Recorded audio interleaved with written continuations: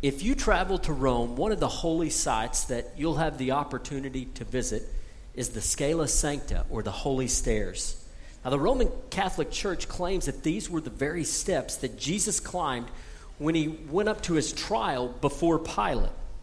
Legend suggests that Constantine's mother, Saint Helena, had the stairs moved from Jerusalem to Rome in AD 326. Now, it is said that faithful Catholics can climb the 28 stairs and recite prayers with sincerity and receive indulgences. Now, remember, the Roman Catholic Church teaches that a Christian with remaining sin goes to purgatory for a time of suffering and cleansing of that remaining sin. And so what an indulgence does, an indulgence enables you to reduce the time that you're going to have to spend in purgatory, or you can work to reduce the time that a loved one would have to spend in purgatory and enable them to go to heaven more quickly. So a Catholic could travel to Rome, climb these stairs, recite the prayers with a repentant heart, and reduce the time in purgatory. Now, we've been talking about Martin Luther because he was the catalyst, or the one that sort of set in motion the Reformation. While Martin Luther was a young monk, he was sent to Rome in 1510, and he was so excited about the opportunity to see the holy city. In fact, when he got to Rome, he fell on his knees and he cried out, "Hail, Holy Rome!" And while in the city, he immersed himself in spiritual pursuits. He went to visit the graves of the popes and of martyrs, and he viewed many of the holy relics that the Catholic Church had. He viewed a rope that was allegedly a part of the rope that Judas had hanged himself with, and a chain that was allegedly the one that St. Paul was chained with. He visited all these sites, and in this way it was a chance for him to receive grace from God and to try to do his heart good. And so Luther took advantage of all of the opportunities that were before him, including, of course, the Scala Sancta. Luther climbed the Scala Sancta on his knees, kissing each step. There were 28 steps, and each time he would pray, kiss the step, and move up and progress to the next step. Now, what Luther was hoping is that he could achieve favor with God, that as he did this, that he would be able to help his own soul, and also later he would say that he hoped to see his grandfather freed from purgatory. So would Luther discover God's favor as he climbed these stairs? And as he went around viewing the church's relics, would he receive God's favor by these actions? Well, it leaves us with a bigger question, a more important question. How do you find God's favor? How do you do that? How do you make sure that you're right with God? Well, this morning we'll be in Ephesians chapter 2 as we try to think about those questions together. Of course, we're continuing our series entitled Reformation, because this year commemorates or marks the 500th year since the Reformation started. And we're thinking about how the truths of Scripture that the Reformation recovered still impact the church today. Now, Ephesians was written, of course, by the Apostle Paul to the church at Ephesus, maybe to surrounding or nearby churches as well. Let's look at Ephesians 2, beginning in verse 1 together. "And you were dead in the trespasses and sins in which you once walked, following the course of this world, following the prince of the power of the air, the spirit that is now at work in the sons of disobedience, among whom we all once lived in the passions of our flesh, carrying out the desires of the body and the mind, and were by nature children of wrath, like the rest of mankind. But God, being rich in mercy, because of the great love with which he loved us, even when we were dead in our trespasses, made us alive together with Christ. By grace you have been saved, and raised up with him and seated us with him in the heavenly places in Christ Jesus, so that in the coming ages he might show the immeasurable riches of his grace and kindness toward us in Christ Jesus. For by grace you have been saved through faith, and this is not of your own doing. It's the gift of God, not a result of works, so that no one can boast.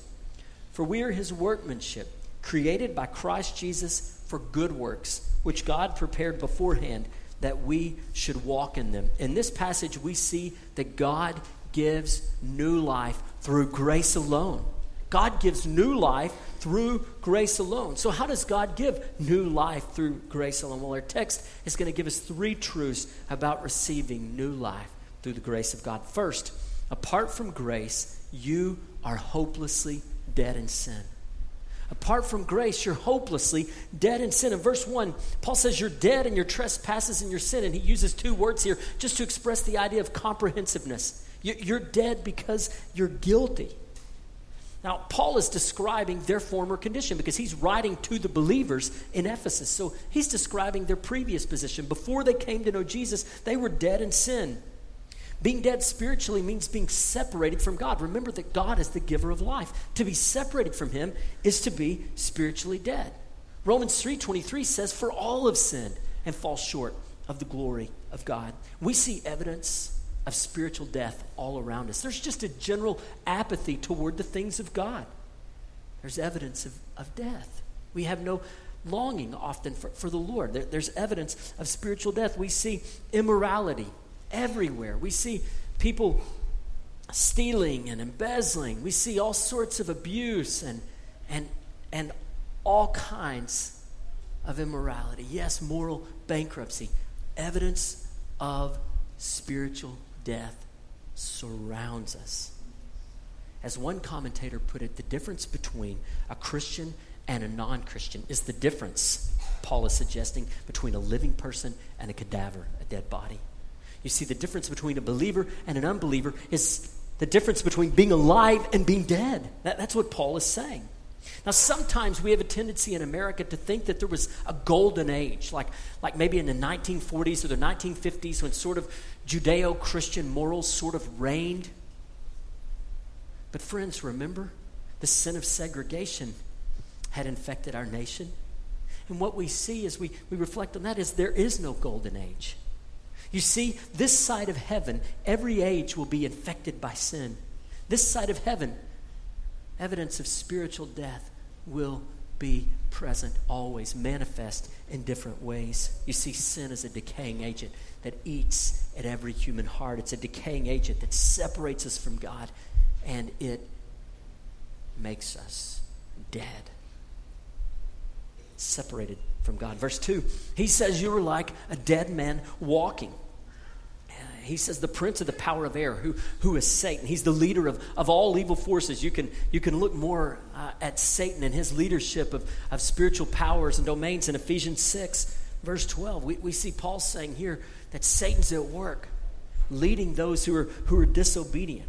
And Paul says you were going right along with the world. In other words, you held the world's moral standards. The world said this and this and this, and you were right there with them. You were cheering them on, in a sense. In fact, Paul says you were chasing after the devil himself. You were at his heels. You were doing just what he wanted you to do.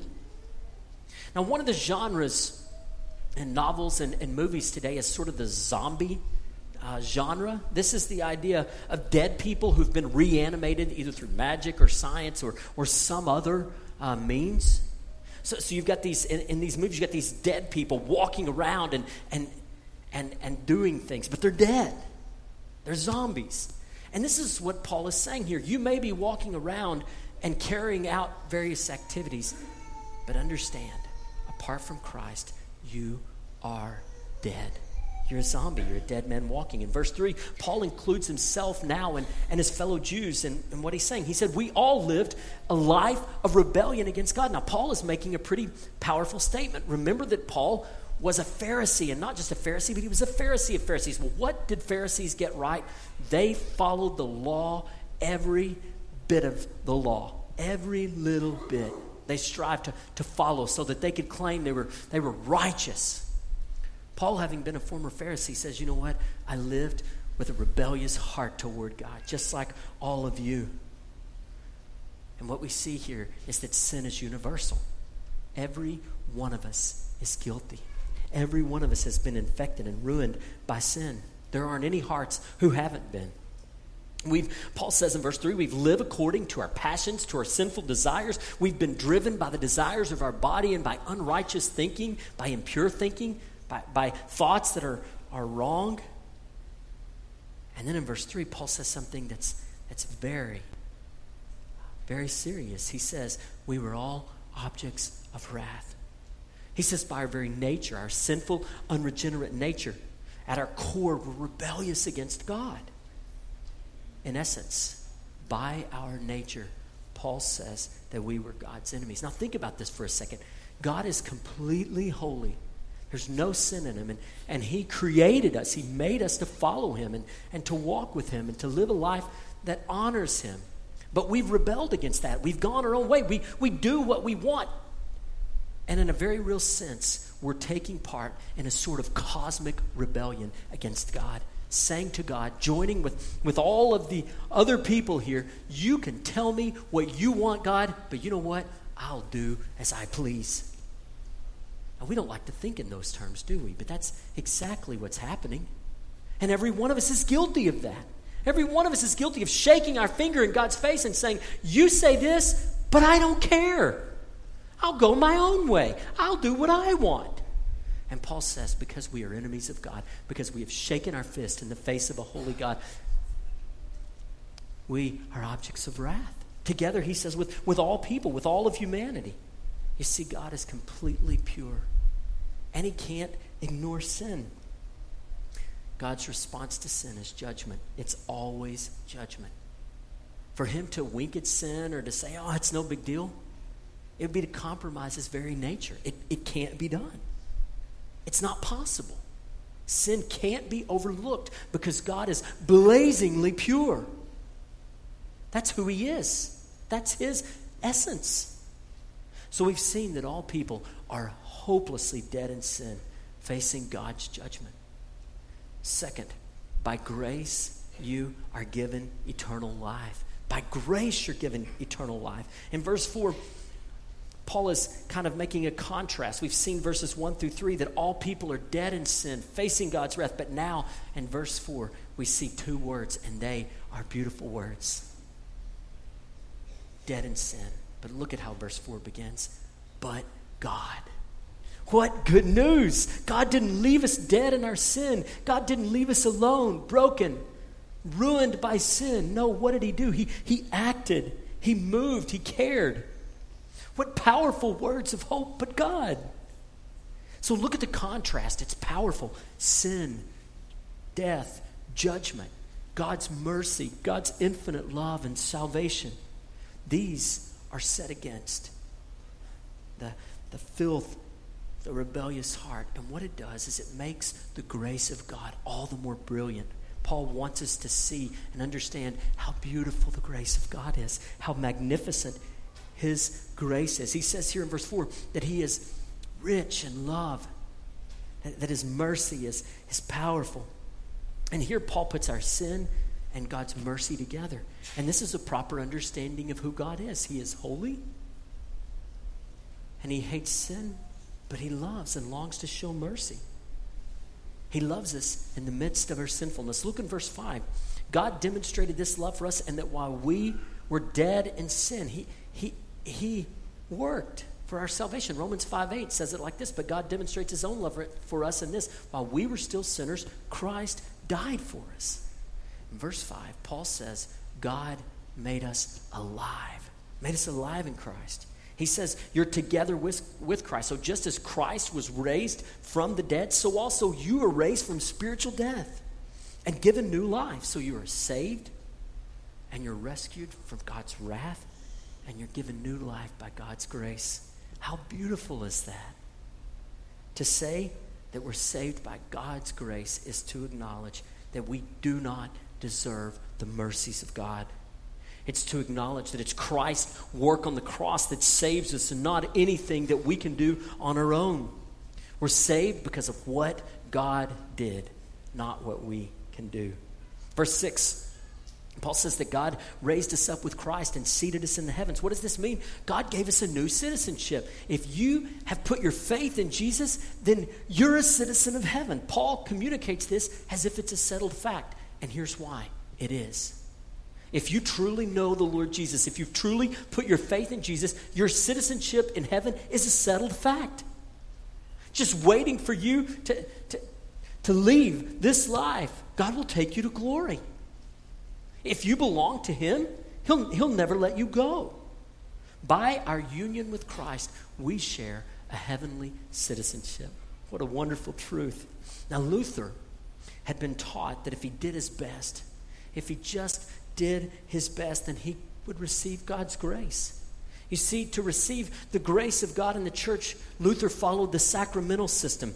A person must merit the grace of God to receive eternal life. So a little baby is baptized, and through this sacrament, the baby is forgiven of sin and receives new life. And this little one who is baptized can begin to earn the graces that are needed to attain eternal life.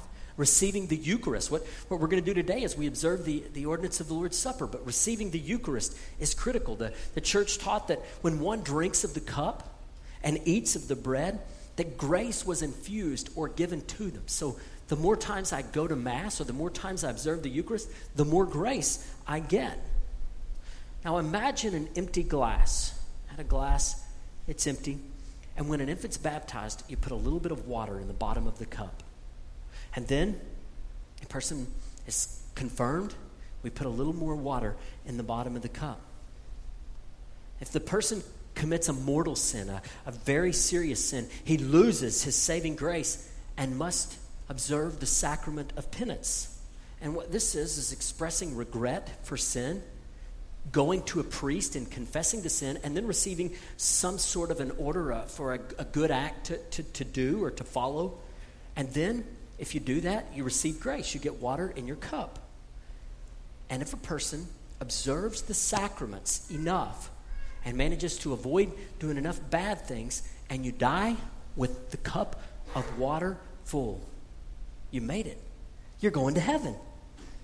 But if the cup of water isn't full and you didn't quite get enough grace, well, then you're purgatory bound.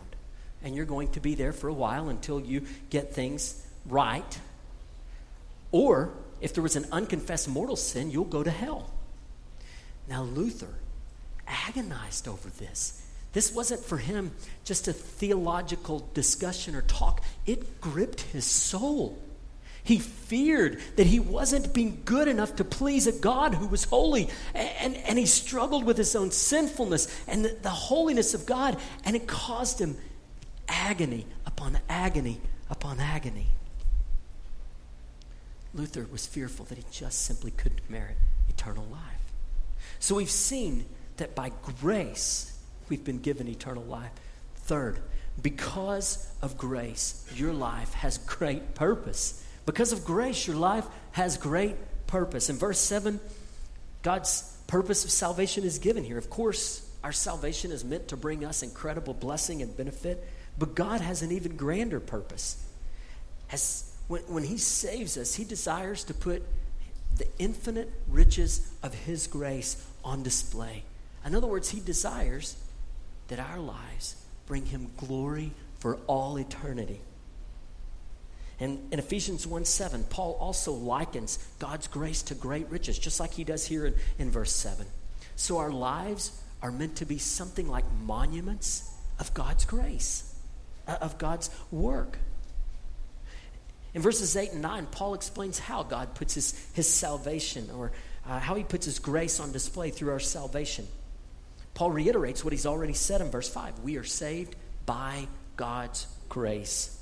The verb here, for you have been saved, is a perfect tense verb. And what that means is it's pointing back to a specific event in the past, like an event that is completed. And so when Paul's talking about, here in verse 8, you have been saved, he's saying this is a completed event. It's done. It's finished. You have been saved. There was a point in time when you received the grace of God. So when we're saved, God saves us completely. We call that justification. And once saved, we begin to try to become more like Jesus. We begin to grow in our faith. That's called sanctification, the process by which we grow and mature in our faith. Justification is a point in time, not a process. Sanctification is a process. We're saved at the moment we put our faith in Jesus. We're saved at that moment. When we call out to God in simple faith, we receive his grace, that undeserved and infinitely valuable gift. Paul reiterates that this is not something we can earn. It's not something that we can achieve by our own merit. It is God's gift. Now think about getting married. If you're married, or if you have been married, you can think back to that wedding day. Maybe the preacher presented you and said, I present to you Mr. and Mrs. fill in the blank. And it was a done deal. You were married. It was one time. You don't have to check back in at the courthouse every year to renew your marriage license, do you? I'm surprised because that might be another good source of revenue. But at any rate, your marriage is a done deal. It's complete.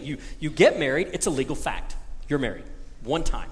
That's like justification. When we put our faith in the Lord Jesus, He saves us. It's a one-time deal. We don't have to renew our salvation. We don't have to do this or that or fill in some paperwork every year and submit that. No, it's nothing like that.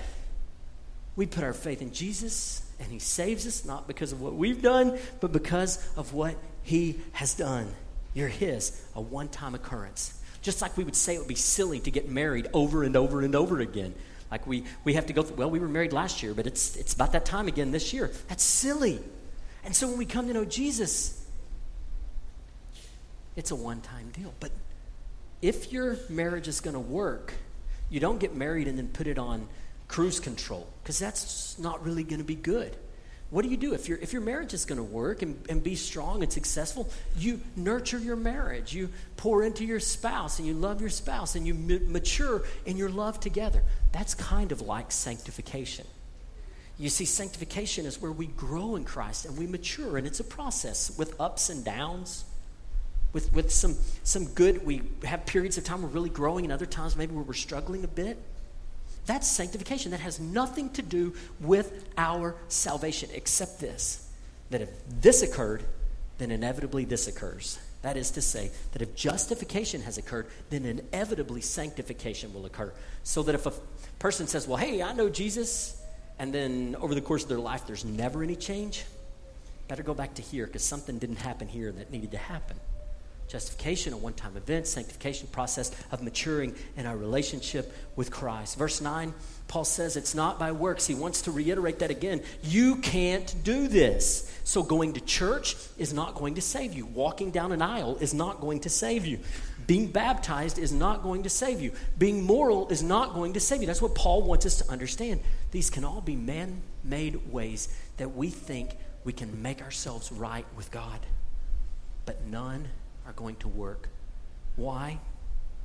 Because none of them deal with the fundamental problem. None of those man-made things that we try deal with the fundamental problem. None will cover your sin before a God who is holy. So you can be as good a person as you can possibly be. You can be as religious a person as you can possibly be. But none of these, I don't care how good you are. If you're Mother Teresa good, I don't care how good you are. None of these erase your sin. They don't deal with the fundamental issue. Your sin is still there. You're not saved by being good, by doing these things. You're saved by the blood of Jesus and the blood of Jesus alone, His grace. In this way, Paul says nobody can brag about saving themselves. Salvation is all of God. It's His gift. We can't save ourselves. Now think about when you were a kid and your parents used to get you Christmas gifts, or maybe today your parents give you Christmas gifts. Now I'm going to guess that when your parent gives you a Christmas gift, they just give you a gift because they love you.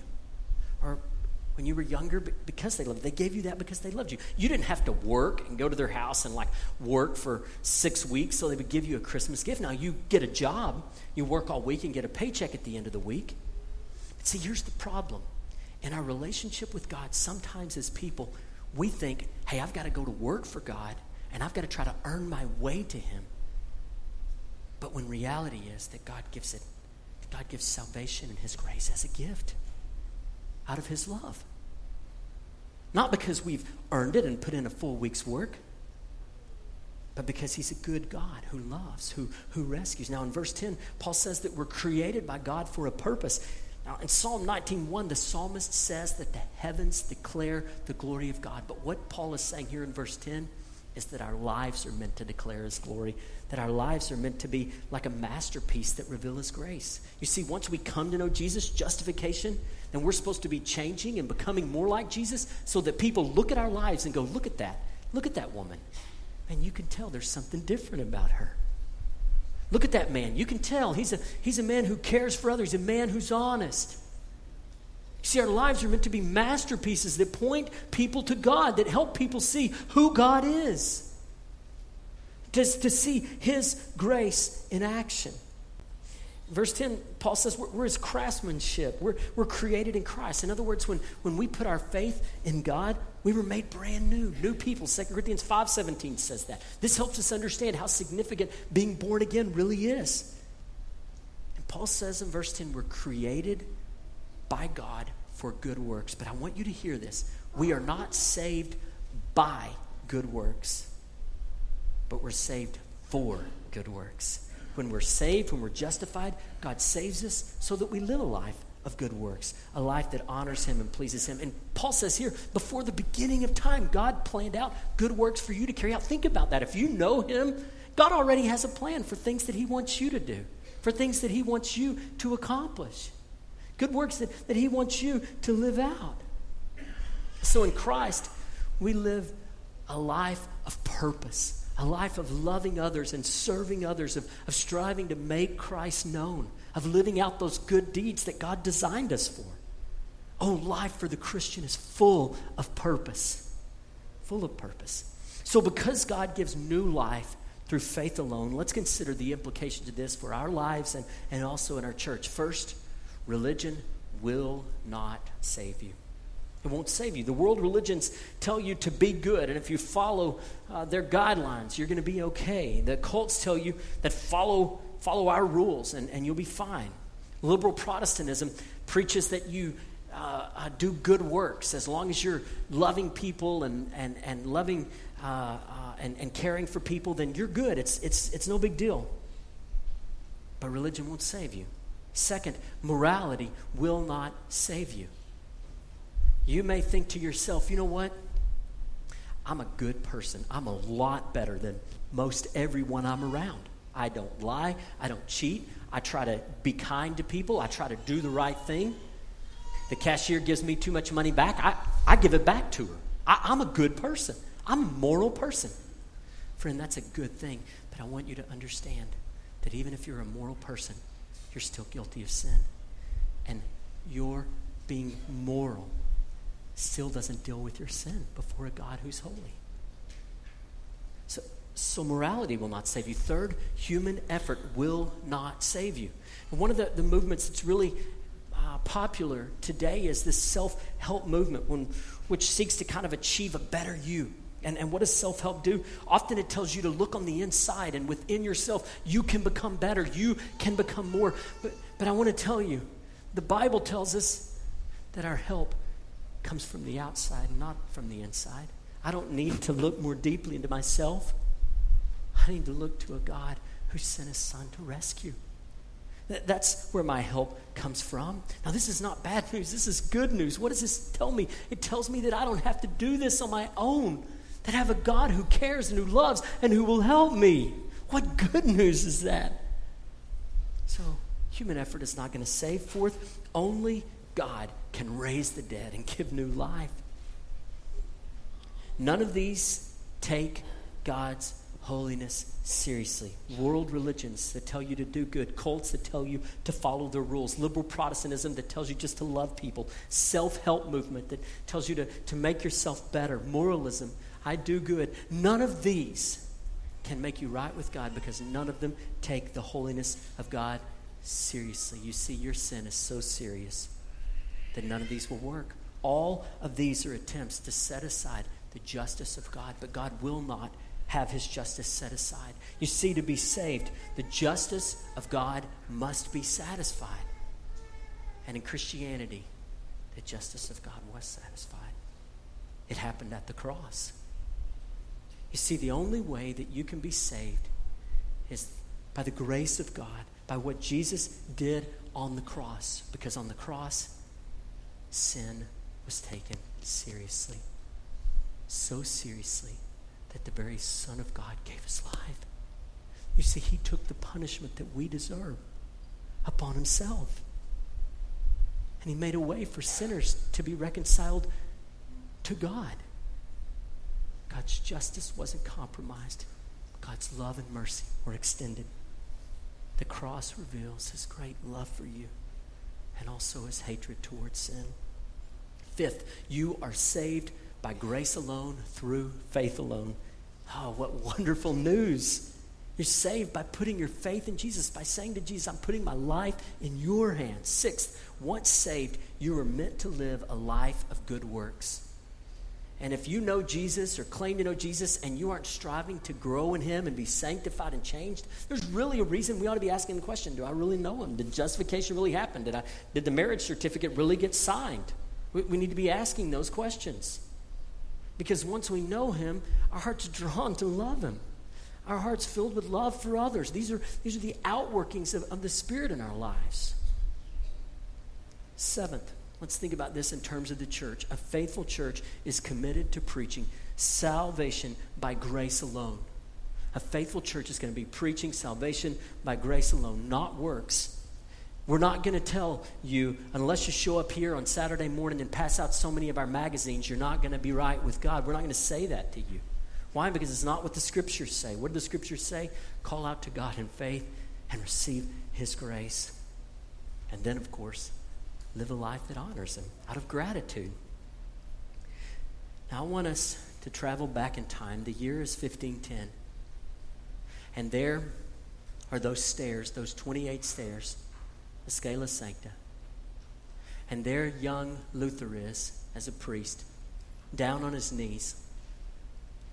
He's climbing those stairs on his knees, kissing each one, and he's reciting the Pater Noster, or our Father prayer. Oh, and Luther was hoping that he could earn the favor of God. For he had been taught, if I'll be good enough, if I'll give my best, if I'll give my all, then surely God will receive me. But later Luther reflected on the experience, and he said that he kept asking himself, who knows whether this is true? Who knows if this really makes any difference? What a terrible place to be unsure if God will accept you, to be unsure if you'll go to heaven or hell when you die. Now later Luther would write, we do not depend on our own strength, conscience, experience, person, or works, but we depend on that which is outside of ourselves. That is, on the promise and truth of God, which cannot deceive. You see, Luther finally discovered that he couldn't earn a relationship with God, that he couldn't earn a right standing with God, that it was a gift that only God could give. In reality, sinful humanity, none of us could climb the stairs up to a holy and righteous God. But here is the good news of God's grace. God sent one to descend the stairs and to make a way for us to be rescued. He left heaven and came to us to rescue us. We could never climb to him, but in his love, he descended to us. God gives new life through grace alone. So brothers and sisters, if you know Jesus, be grateful that he saved you. Be grateful that he's given you new life, and recognize that he has a purpose for your life. He saved you that you might live a life that points to his grace, that you might be like a monument that reveals who he is and what he's like. So live a life of serving and caring for others. Live a life of telling others about Jesus, of pouring your life into the body of Christ. Let your life be a monument that points to the beautiful grace of God. For those of you who are here who've never placed your faith in Christ, I want you to understand one day you're going to stand before him. You're going to stand before him as judge. Are you hoping to convince him that you're a really nice guy? Is that what you're hoping? Are you going to say to him, you know what, I went to church some? Are you hoping that you can say, well, I did this religious act, and that's going to make the gates of heaven swing open? I want you to understand these are damnable lies. You have no hope before the holy and righteous God save one, and that is the grace of the Lord Jesus. Have you called out to him in faith?